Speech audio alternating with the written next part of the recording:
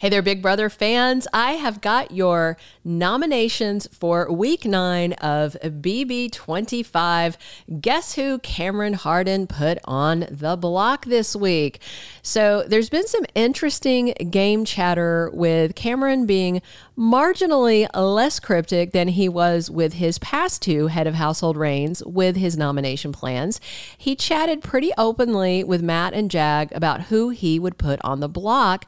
And then he talked to Felicia and low-key confirmed that he was going to nominate her, but blatantly refused to tell her who would sit beside her when she asked. He said, "Why would I tell you that?" Whew. But he later, low-key, also let Nicole know that she was going to be up, but was not his target. So in a chat on the live feeds with Matt and Jag, we heard Cameron list the order he would target people. And the order he'd evict them is pretty bizarre to me in some respects if you assess them on a threat level in the Big Brother game. Here are his targets from 1 to 7, with number 1 being who he wants out first. Number 1, Miss Felicia. Even though she is not a comp threat, he wants her gone. Number 2, Nicole. And again, not a comp threat, and neither of them are in, a showmance or, any big alliances like that. He's just assessing threat very strangely to me. Number 3 on his list, Blue.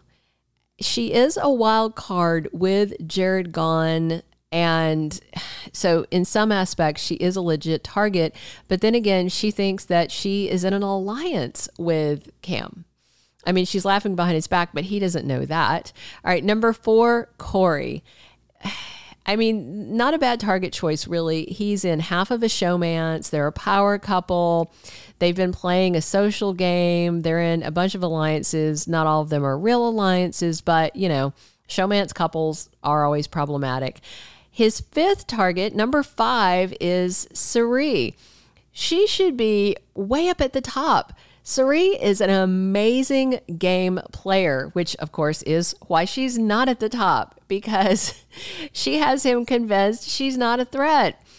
She was a threat walking in the door. She just won Traitors, and boy, if you watched it in an amazing way, she just swept it. She was masterful.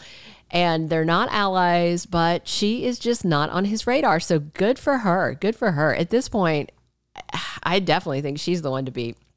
Number 6, America. And again, the same comments as with Corey. She's half of a showmance, power couple, alliances, strategy, yada, yada. Number 7 on his list is Bowie Jane. She has always been his buddy from the jump. And I definitely think that she could be his final 2 and he'd be her final 2, ride or die, if they had discussed it. I don't know if they've discussed it. I can't remember off the top of my head if they had. There's so much live feeds action, but she's 1-0. So she's definitely a top choice to sit next to at the end. And of course, Jag and Matt were not rated on his list of top targets 1 to 7 because it was those 2 he was talking to, but he's also talked to Cirie about breaking up Matt and Jag. They're not a showmance, but they're definitely a bromance. So I'm very curious where they would rank, because Matt is a huge comp beast. And, Jag's not too shabby either, but Jag doesn't have a lot of other friends in the house. So when it comes down to nominations, why is Felicia so dangerous in Cameron's mind? So he told her on Friday that he felt like she'd be bad for his jury management if she went into the jury house. That surprised Felicia, so she said, and she acted surprised. And then when Cam asked her if she'd vote for him if he were in the final 2, Felicia said she would, as long as she wasn't in the chair beside him, because he played a very strong game. That didn't seem to help her convince him, though, because when the nomination ceremony rolled around in the BB25 house on Friday afternoon, he nominated Felicia and Nicole. What's interesting, if you don't recall, is that Cameron's nominated Felicia before, And she nominated Cam as well in the past. So maybe it's just a payback mindset, or maybe he legit thinks that she would hurt him in the jury house. The bottom line is Felicia and Mimi are on the block, and he insists that Mimi is not his target. But Micole's worried about that, of course, because just being on the block can turn you into a target, even if you were nominated as a pawn. As we all know from the many seasons of Big Brother we've watched, pawns go home.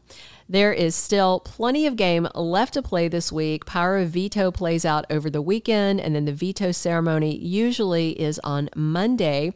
So we will bring you the leaks from the live feeds and let you know who grabs the all-valuable medallion that can save their game or someone else's. So what do you think? Is Felicia a danger to him, or does Cameron perhaps have a backdoor plan and he's holding his cards close to his vest again?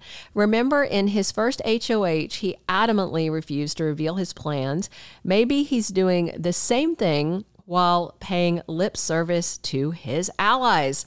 We will see. All right, subscribe if you don't mind. That helps us so much. And be sure and come back for more on Big Brother to see who wins the power of veto and whose game is safe this week. Thanks for tuning in. Thank you for being a loyal listener. Follow us wherever you get your podcast, because you don't want to miss the next episode. Soap Dirt is on all the major podcast platforms, including Apple Podcast, Spotify, iHeartRadio, and more.